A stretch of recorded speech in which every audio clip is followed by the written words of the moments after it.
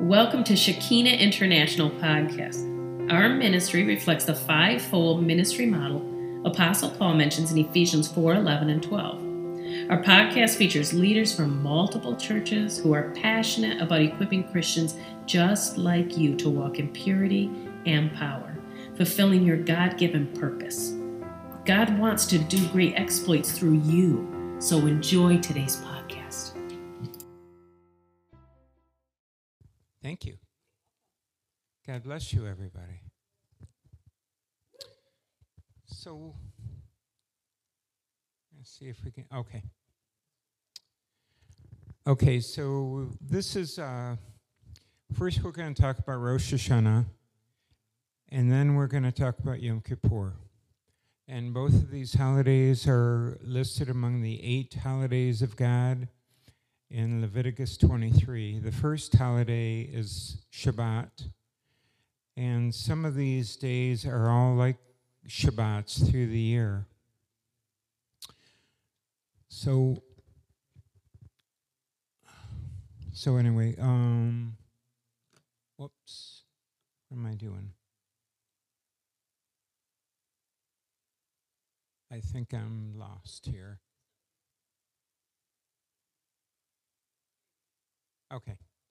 Okay. So these are the holidays of God, and we looked at this in the spring with Passover.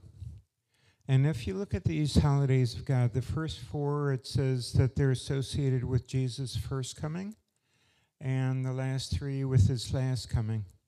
And if you look at the bottom, it says the church. And so the first coming had to do with, we'll just go through them holiday by holiday. In Passover, of course, we know that Jesus became the Passover lamb.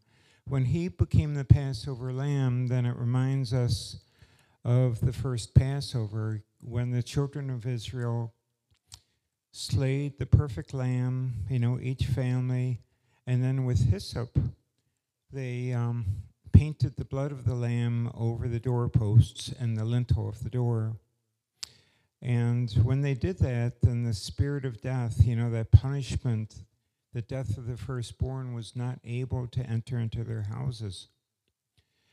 And this is very important because we as believers, we paint the blood of Jesus on the doorposts and the lintels of our own heart. We're not subject to the punishments of God or the punishments to our sins if we're in Christ.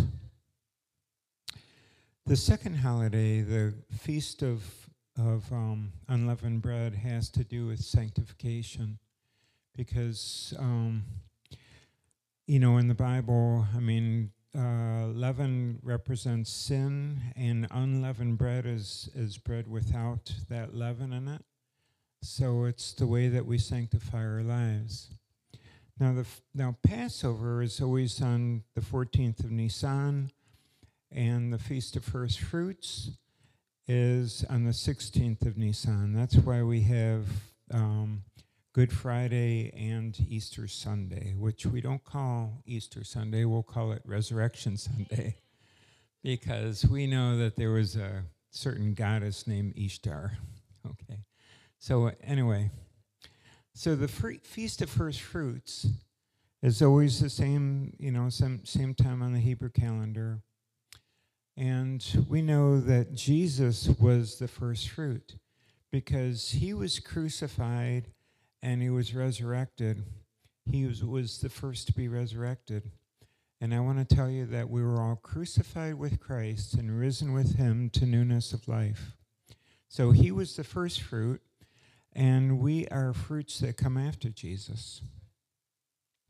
So 7 weeks later from the Feast of First Fruits is, in Hebrew it's called Shavuot, which means weeks, and in the church we say Pentecost. And there's the counting of the Omer, 49 days, 7 sevens, 7 weeks. And on that day, in the biblical calendar, Moses received the 10 Commandments from the Lord on that 50th day.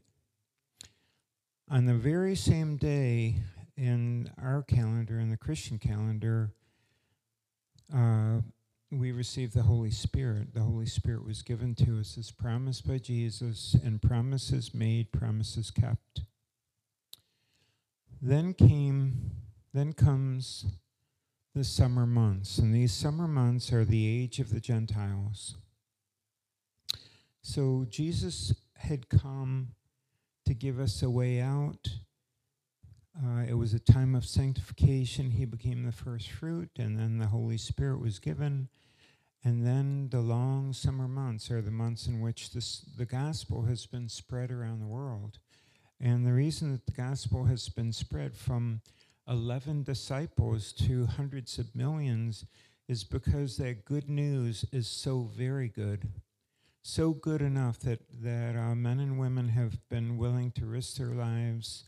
They've been willing to be missionaries. They've been willing to put their own reputation on the stake in order to live for Jesus. Okay, and then when we come to the fall months are all about the salvation of the Jews and the salvation through the Jews. So in Matthew 24 and Matthew 25, it talks about, it's the Olivet Discourse.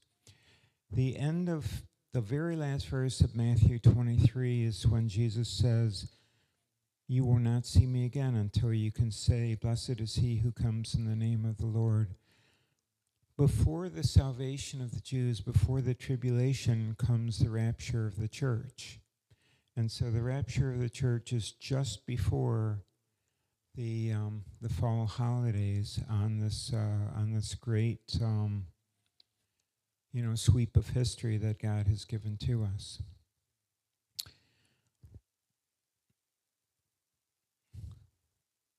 Whoops, wrong way.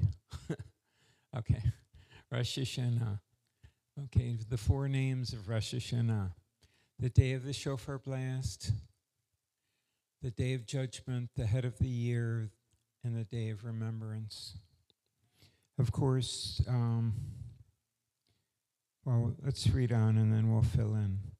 Rosh Hashanah literally means the head of the year. That's what it means.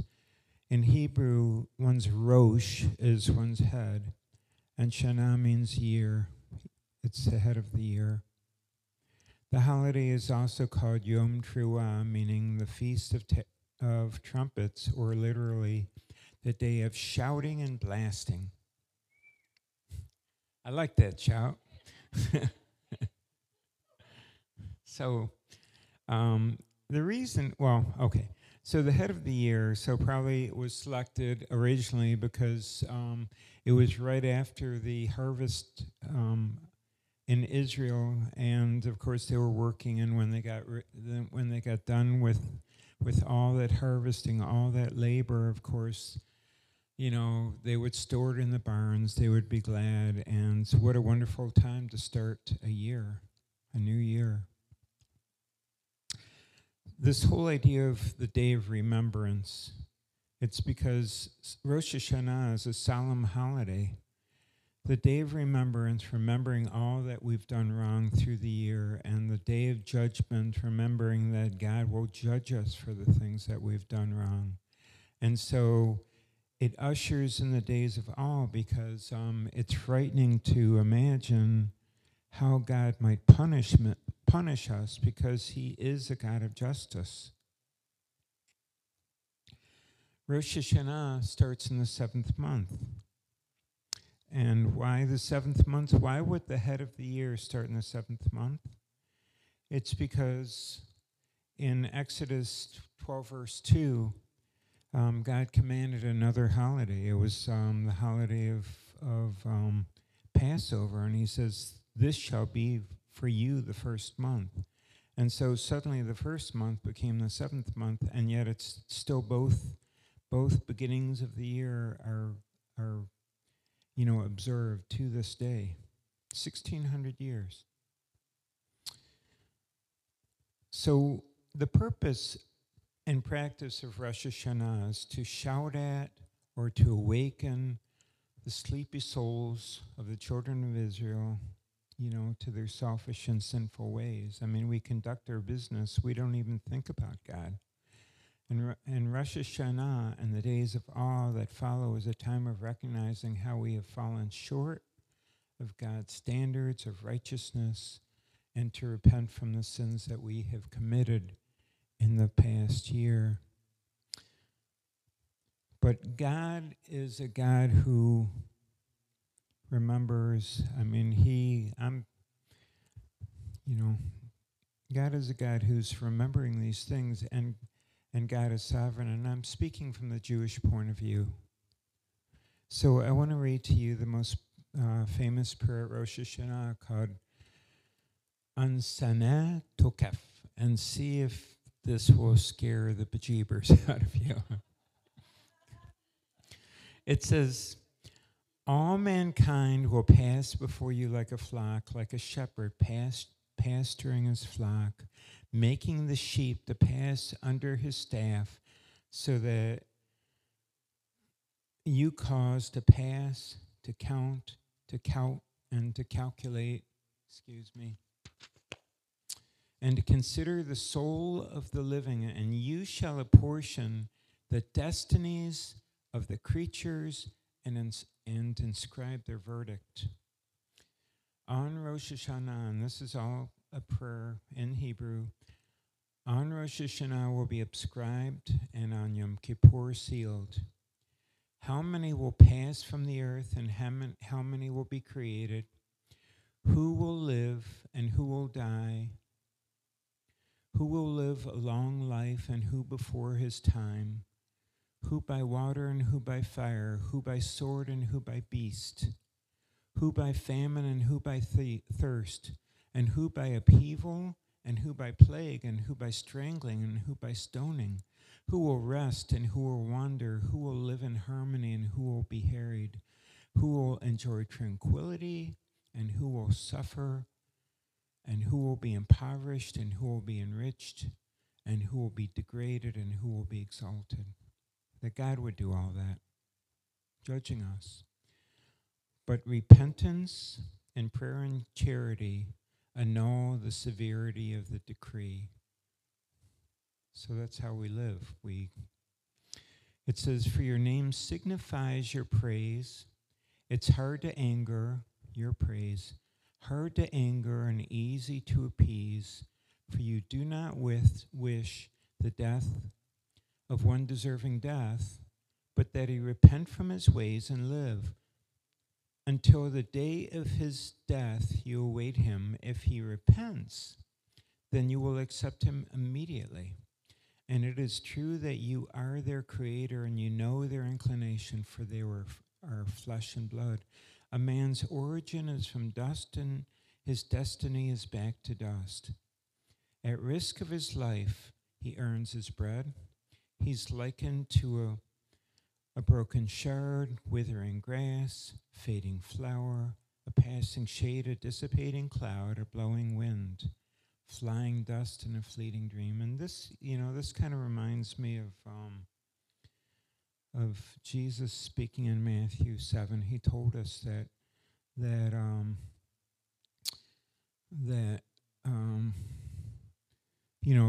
about the grass that withers and the flowers that wilt, and yet they're dressed more beautifully, than even Solomon in all of his glory. This is another prayer relating to Rosh Hashanah. It's here, just a moment. It's hard to see. But anyway, this is prayer relating, it's Micah 7, verses 18 and 19. Who is a God like you who pardons sin? He forgives the transgression of the remnant of his inheritance. He forgives us. You do not stay angry forever, but you delight to show mercy. Our God is a merciful God. You will again have compassion upon us. You will tread our sins underfoot, and you will hurl our iniquities into the depths of the sea. Now, there's another tradition in Rosh Hashanah called Tachlit. And you cast your bread upon the water. You look for a stream that's going downhill, and you have a piece of bread in your hand. Of course, bread, is, got the leaven in it. And you throw your bread onto the river, and the people of the synagogue would go to the river. They would do this, and they would watch it being carried away, just as God carries away our sins and covers us with his righteousness. So in the church, I have to say this because I don't want to make everybody a legalist. Some people are worried about that, but I'm not really. It says in 1 John 1:9, if we confess our sins, then he's faithful and just to forgive us our sins and cleanse us from all unrighteousness. Again, God makes it easy to wash away our sins if we'll only come to him. I'm reminded that in the time of Adam and Eve, when God says, "Where are you? Where are you? Why are you hiding? What has happened?" And instead of Adam saying, "Lord, we've failed," and instead of coming to God and saying, "Lord God, cleanse me of our sins, cleanse us of our sins," they hid themselves. And that's not what God wanted. And that's not God what wants from us. He wants us to come to him and say, "Lord God, only you can wash me from my sins. And if you wash me, I'm clean indeed." In 1 Corinthians 5, I love 1 Corinthians, because in 1 John chapter 4, verses 8 and 16, it tells us that God is love. It's not that something that God tries to do. It's not something that God does on a good day. God is love. He's love itself. And so this chapter of 1 Corinthians 13 can tell us a lot about the character of God. And it says that love does not dishonor others, which means that God is not looking down upon us. He's not angry at us. He's not mad at us. Instead, he values us. It says that love is not self-seeking. So why does God want praise from us? It's not because it makes him feel good, I don't think. It's because he knows that that's where we find, our deepest meaning in life. I mean, that's what we're made for. We're vehicles of worship and praise on this earth. And when we praise God, then we're at our best. Also, love is not easily angered. There's a reason why patience is part of the fruit of the Spirit. And that's because it comes from the vine itself. It comes from the vine into the branches. But God is patient. And that's why we are able to become patient as we remain connected to the vine. And also, I guess I'm slow here. Oh, no. Okay, sorry. Okay, also, love keeps no record of wrongs. God is not keeping a record of our wrongs. Many of us think, and many of us are sometimes told that we're going to get to heaven someday. And, so we've stored treasures in heaven, and they haven't burnt up because they're not wood, hay, and stubble. They were done with a good motive. They were done, in obedience to the Holy Spirit. But that somehow God will dump on us and show us everything that we did wrong.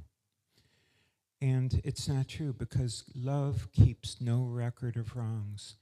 God is able to forgive our sins, and he's also able to forget our sins. In 2 Corinthians 5:17 and 21, it says, Therefore, if anyone in Christ is a new creation, the old has passed, behold, the new has come. What is the new that has come? It's our spirit, because our spirits became corrupted when Adam and Eve ate from the tree. But with Jesus, when Jesus became sin on our behalf, we became the righteousness of God. And the old has gone and the new has come, and we were crucified with Christ, but we were resurrected. He became sin that we might become his righteousness.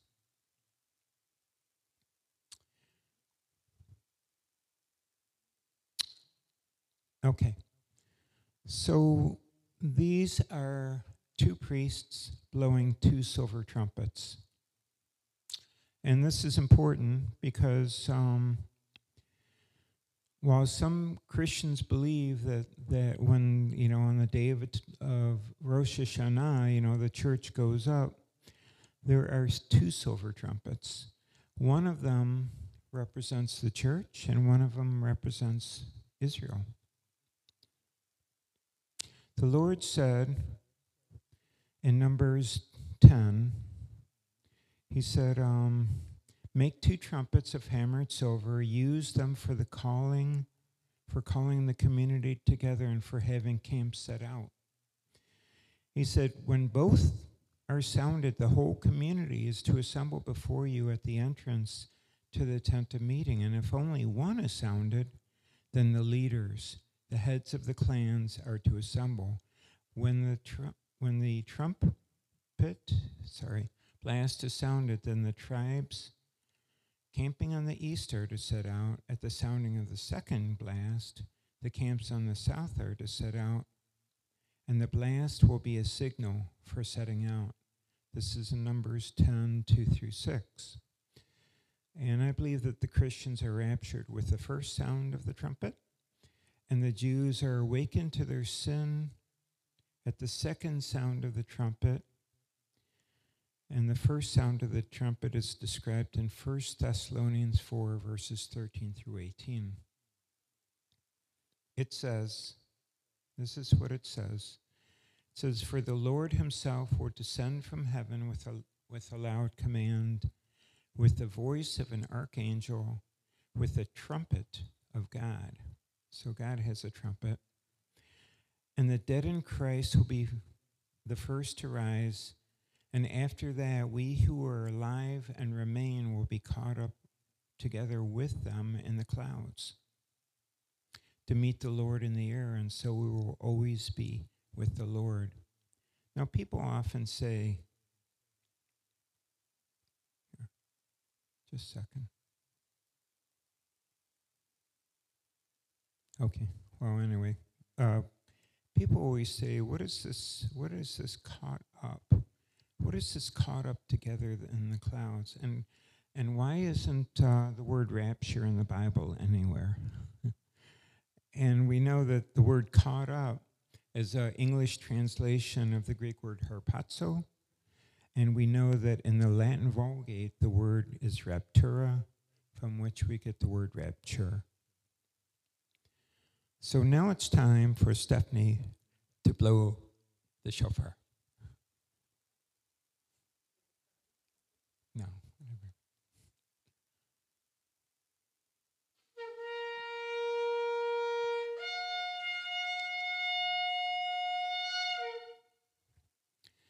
Okay, so that's the first trumpet.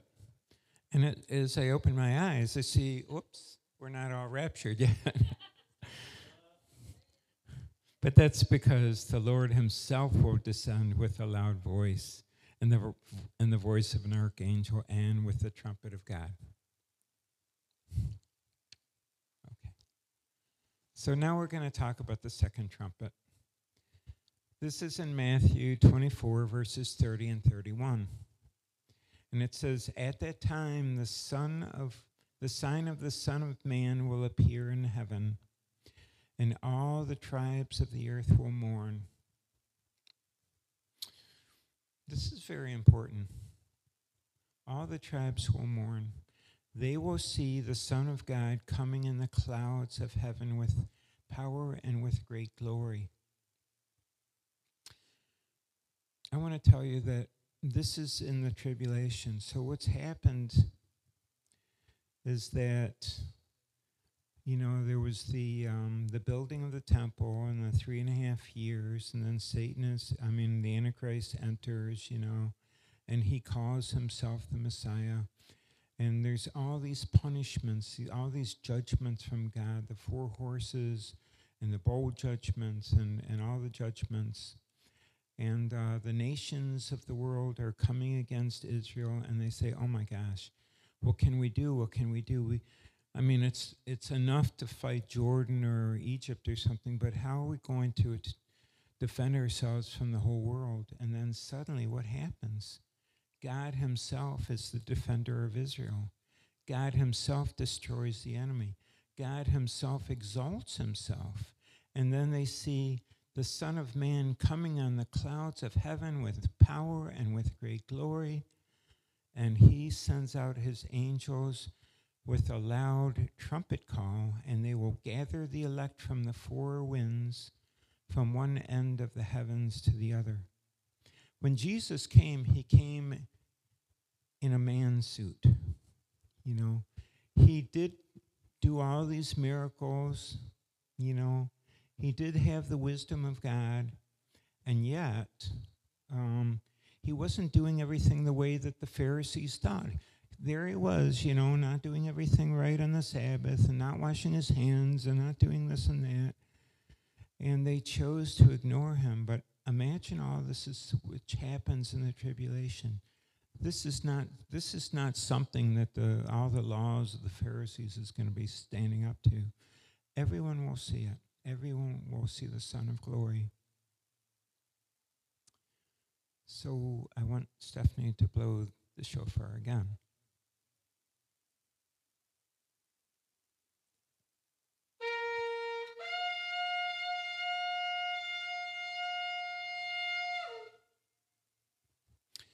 Of course, the salvation of the Jewish people is recorded in Zechariah 12:10. It says, "Then I will pour out on the house of David and the people of Jerusalem a spirit of grace and prayer," or supplication, "and they will look upon me, the one that they have pierced, and they'll mourn for him as one mourns for an only child, and grieve bitterly for him as one grieves for a firstborn son."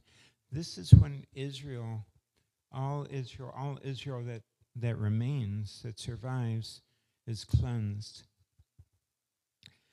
But look at this. Not only did Jesus appear, not only did God save Israel, not only did he do great and mighty works that dwarf anything that happened with Egypt, but also he sent out that spirit of grace and supplication. When they see with their eyes and they sense with their heart, and God changes their heart, is it any wonder that all Israel will be saved at that point? Romans 11:25-27. "I do not want you to be ignorant of this mystery, brothers, so that you will not be conceited. A hardening in part has come to Israel until the full number of the Gentiles has come in." It's the age of the Gentiles. "And so all Israel will be saved, as it is written, the deliverer will come from Zion, and he will remove godlessness from Jacob. And this is my covenant with them when I take away their sins."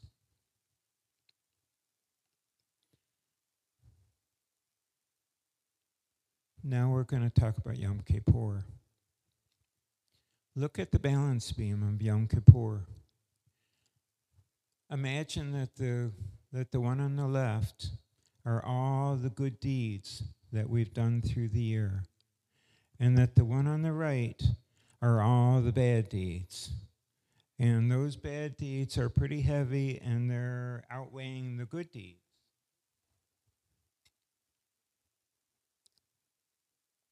Scary time. It's commanded in Leviticus 23. It's a day when the Jewish people are washed from their sins. I'm not denying Jesus. I'm just saying that this is in the Jewish calendar. And the Jews who died just before Yom Kippur are still laden with all those sins. And it's considered a bad omen to die just before Yom Kippur. But if you could only die after Yom Kippur, then you're free of all those sins. They've all been washed away. The balance beam, suddenly all the weight of the bad deeds are gone, and the good deeds, they just kind of flop to the floor, because. So anyway,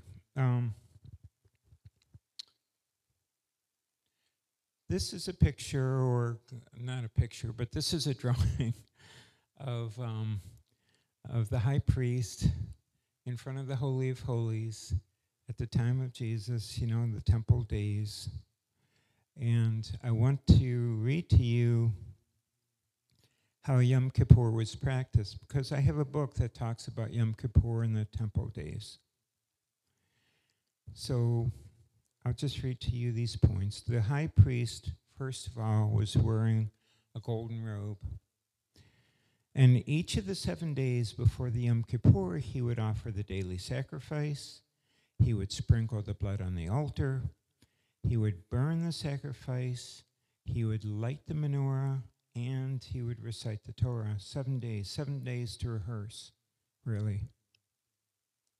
In preparation for Yom Kippur, they would select a perfect lamb and a perfect goat, and they couldn't have any blemish. Just kind of reminds you of Jesus, no blemish. And even the wood to burn them had to be perfect. They would look for the wormwood, and if they found anything, they would get new wood. And the scribes and the priests, the experts of the law, would carefully train the high priest, who would practice again and again and again until he got everything right and no detail was missed. And then on Yom Kippur Day, believe it or not, there were mikvahs. He would wash his body. And he did this 5 times. And also on that day, he would wash his feet and his hands 10 times to be ritually pure. There was a lamb dedicated to Yahweh, and the goat was dedicated to Azazel. So what was Azazel? It was a demon or an evil spirit to whom a scapegoat was sent, bearing the sins of the Jewish people. They would put the sins on this goat. I just want to show you this. Here's the priest, here's the goat.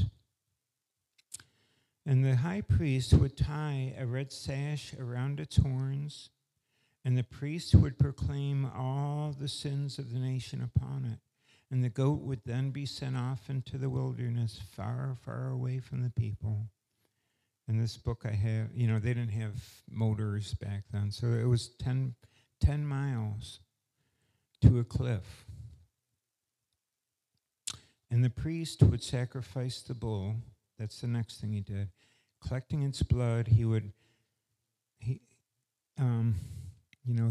use it in the Holy of Holies.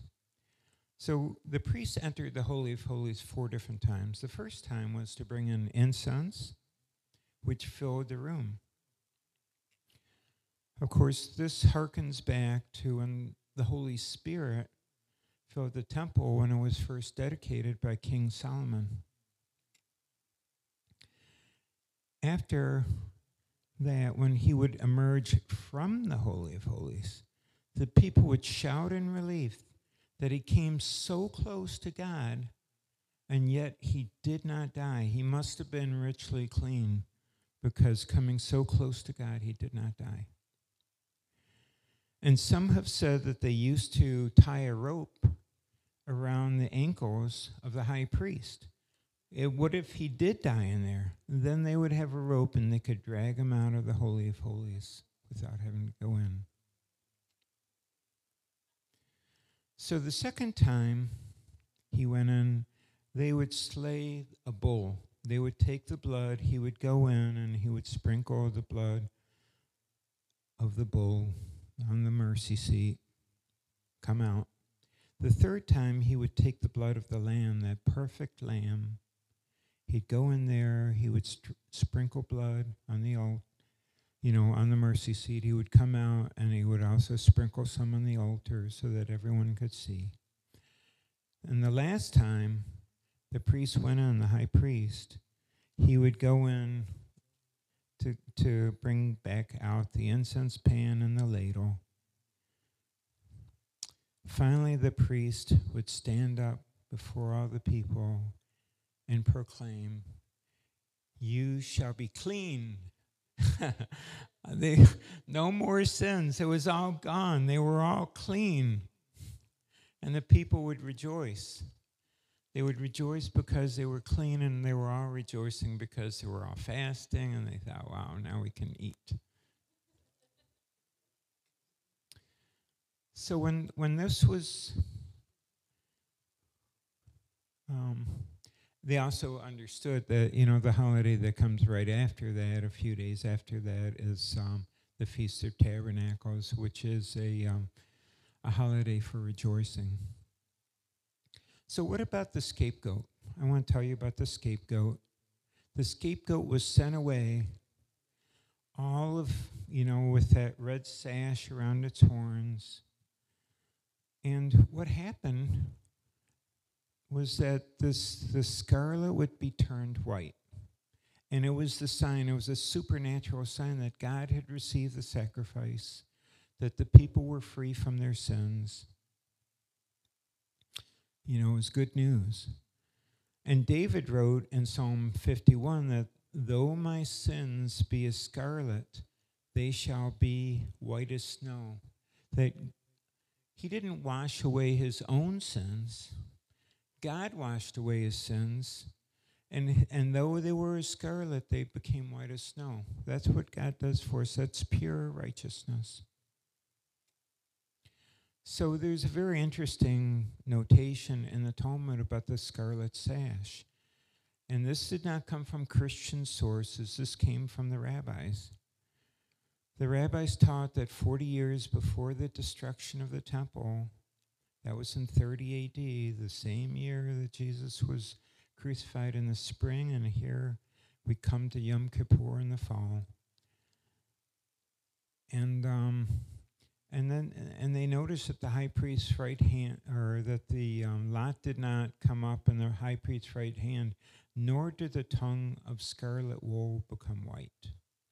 And this is in the Talmud and Tractate Yoma in 39b. So now we have the question, what did the Jewish people do after the temple was torn down? I mean, every year there was this lamb that was to cleanse their sins, and they weren't believing in Jesus. What did they do? Well, the temple service was replaced by, you guessed it, a liturgical service. Words. It was replaced by words in the synagogue, and there was no longer the shedding of blood, but rather a verbal description of it, like the one that I gave above. Let's see. It's hard to see this, but maybe you can. So the question is merely observing Yom Kippur in a synagogue enough for God? I mean, does this really cleanse from sins, observing it? Well, this was their answer. First of all, they had no choice because there was no temple. And in the Talmud, the story is told of Rabban Johanna ben Zakkai, together with his pupil, Rabbi Joshua, who once stood gazing at the ruins of the temple. And Rabbi Joshua said, "Woe to us that the place where the Jews were forgiven for their sins is destroyed." To which Rabban Johanna answered, "My son, regret it not. We have another medium, just as good, for the forgiveness of sins, and it is to do good to mankind, for it is written, I desire mercy and not sacrifice." So we substitute here the blood sacrifice for good deeds. And the word for good deed is mitzvah. And Jewish people, especially the Orthodox, are always trying to do mitzvahs, you know. A bar mitzvah is the son of good deeds. A bat mitzvah is the daughter of good deeds. You know, the greatest thing you can do is you can spend your days studying the Torah and studying the Talmud, you know, and while you're doing that, it's impossible to sin, and then you get out and you try to implement and you try. But, you know, what did God tell us in Romans 3? He says that God's righteousness is as filthy rags, you know. And so it's been ever since. Obedience to Mosaic laws and ordinances, together with the sin offerings and the burnt offerings, has been replaced by the study and the practice of good deeds, mitzvahs. Still, yet, however, whatever you want to call it, Leviticus 17:11 and Hebrews 9:22 both state that without the shedding of blood, there's no remission of sins.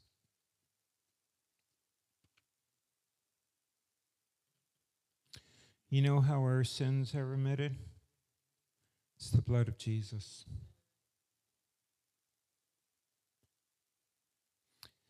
Anyway, I wanted to tell you about the numbers. I mean, every Christian should know this because it's one of the most powerful affirmations that Jesus was the Messiah. And so everybody's got to know this.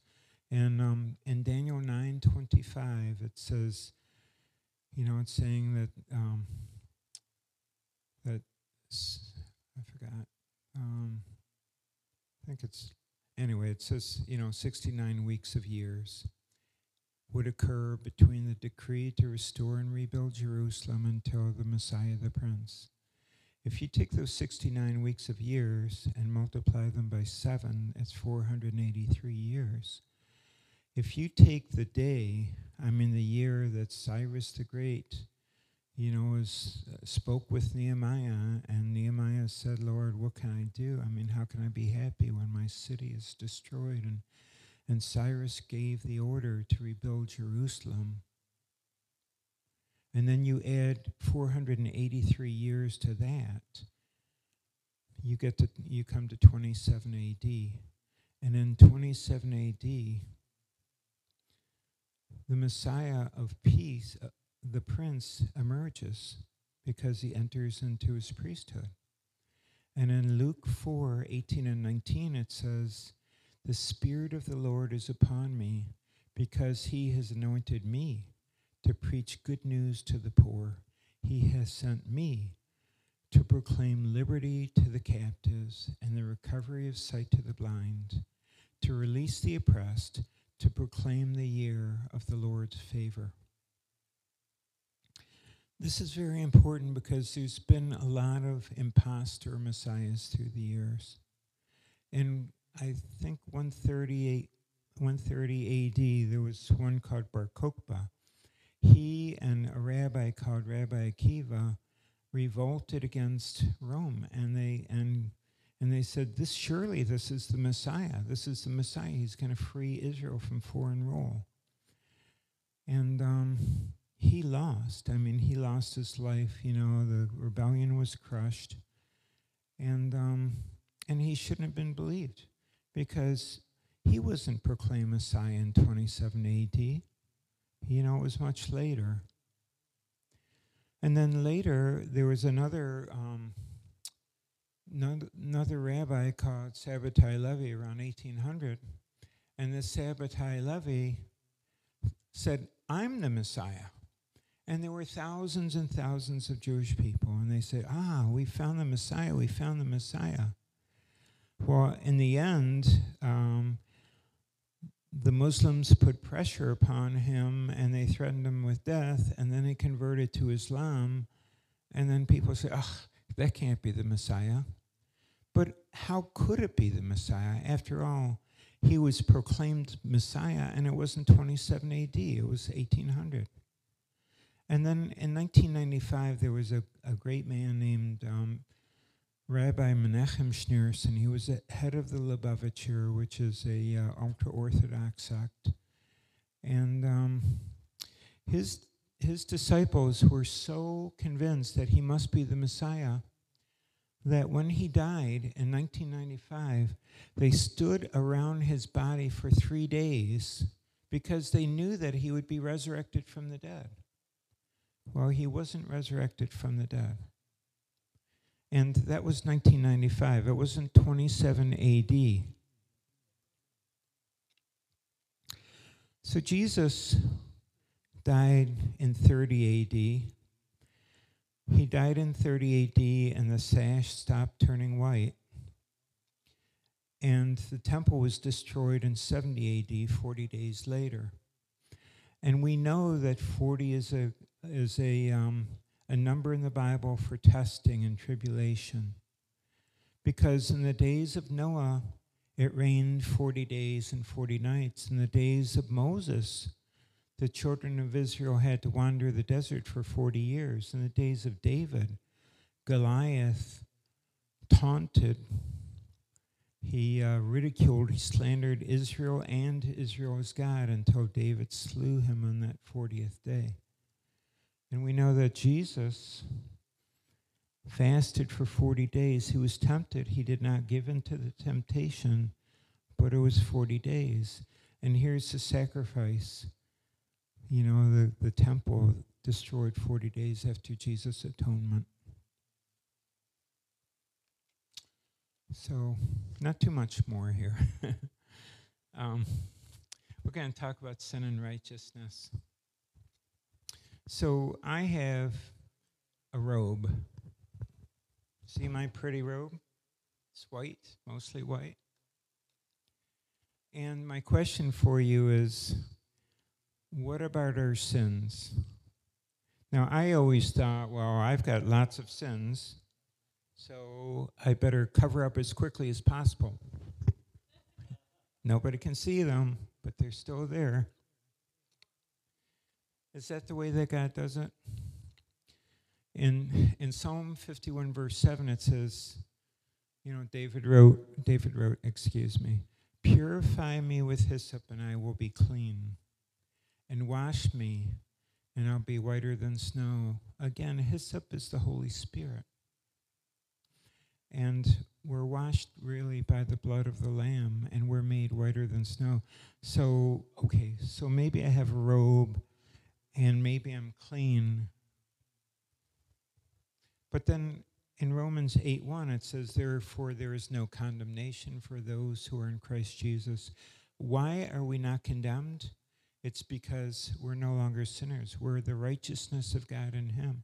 God doesn't see our sins. He forgets them. It's not that he wants us to sin, of course. He wants us to be sanctified, to be separated to him and to his purposes.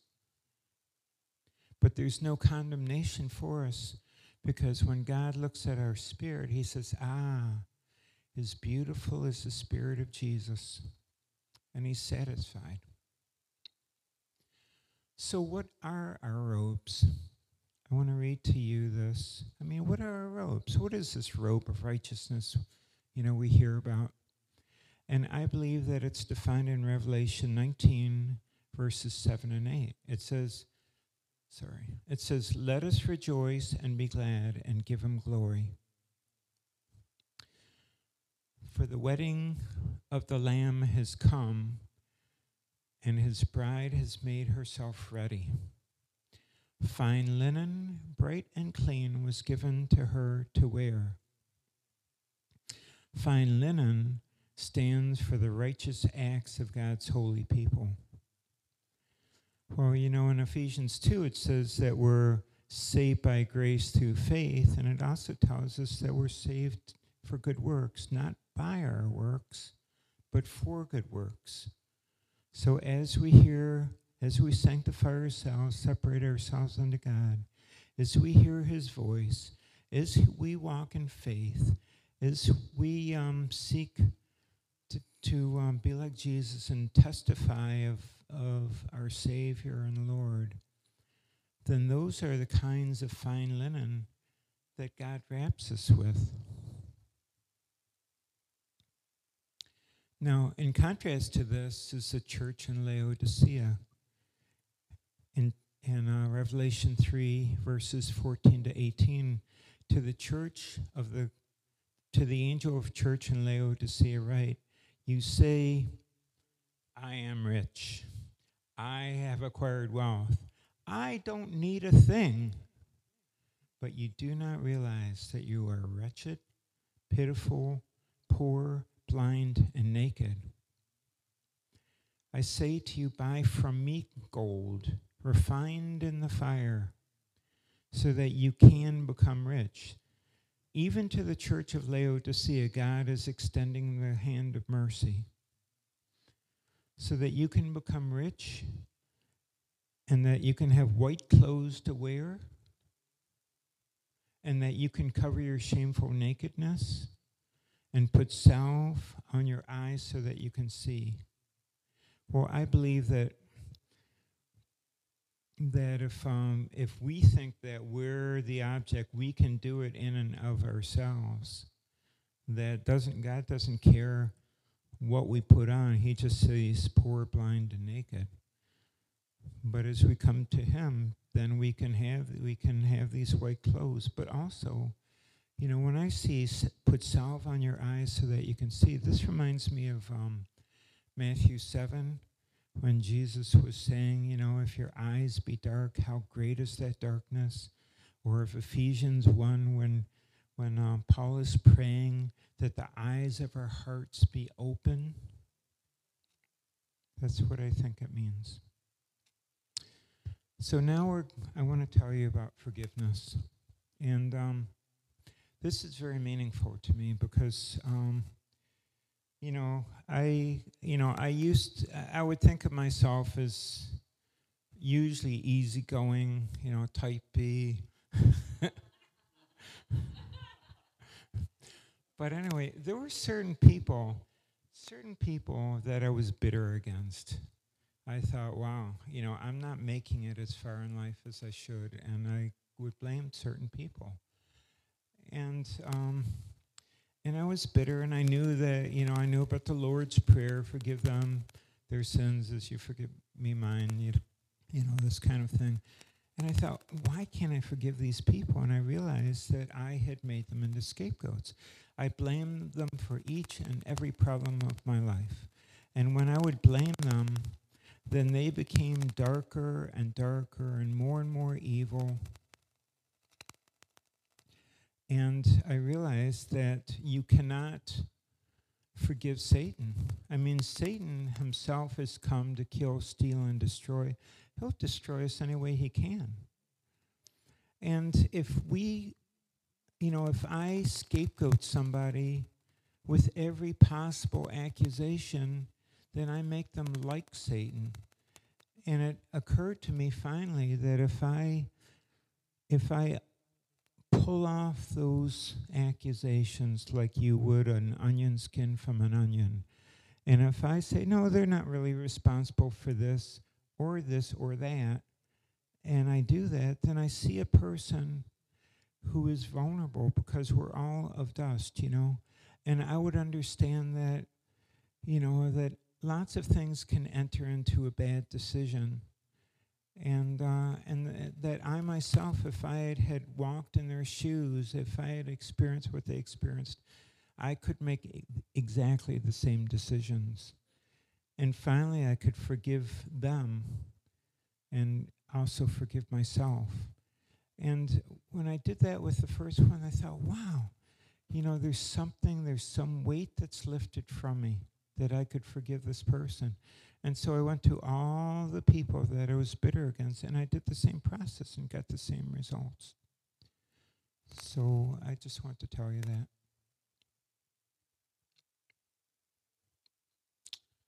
Again, this is hard to see, but I believe that there's 3 categories of mankind. Now, when we separate men, from people, some would say, well, there's Americans and then there's the foreigners, or some would say that there's men and women, or the rich and the poor, or the digitally, um, you know, sophisticated and those who are not, or maybe would say the rich and the poor or whatever.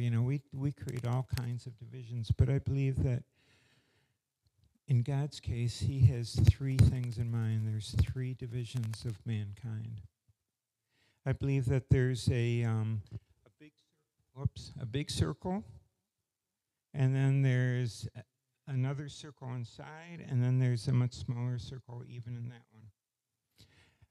I believe that the big circle is those whom God loves.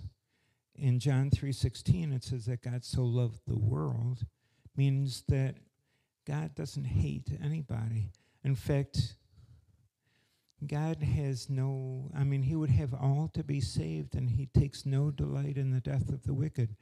God would have anybody to repent because he loves them. So I believe that's the big circle. But within that circle, there's another category, and I believe that that's those of us who are born again, those who've been made righteous, those who are new creatures and are now the righteousness of God in him. Not only does God love us, but we're righteous in his eyes. But I believe that inside of that, there's even a smaller circle. And I believe that that's in Isaiah 66, verse 2, that who does God esteem but he who is humble, contrite of heart, and who trembles at his word. To me, being humble means basically to believe God. I know some people, and they say, well, according to this atheist author, the Bible has these faults, I mean, surely all the animals couldn't live in the ark, and surely God is not a good God because he smited the Canaanites, and surely, and they tear out this and they tear out that, and they, they believe that somehow they can judge God as opposed to God judging them. If you think you can judge God, then that makes you arrogant. But if you believe that God judges you, then maybe it's just a good idea to humble ourselves before him. And also it says, those who are contrite of heart. I believe that be contrite of heart means that we give God permission to write his word in our heart. And I'm reminded of Romans 12, verses 1 and 2, first of all, that we sacrifice our body as living sacrifices. And number 2, that we are transformed by the renewing of our mind. How are we transformed by the renewing of our mind? It's because we read his word, we take it as truth, we allow God to write his word in our hearts. And finally, it says, and those who tremble at his word. What does it mean to tremble at his word? As we read his word verse by verse, then we said, if God says it, it must be true. And if God's word must be true, and if he watches over his word to perform it, then we can totally, completely trust in this word of God. If we're so positioned, if this is the way that we live our lives, then I believe that it's a short road to Mark 11, verses 22 to 24. Jesus, having just rebuked the fig tree and it withered, and the disciples said, wow. And Jesus said, have faith in God.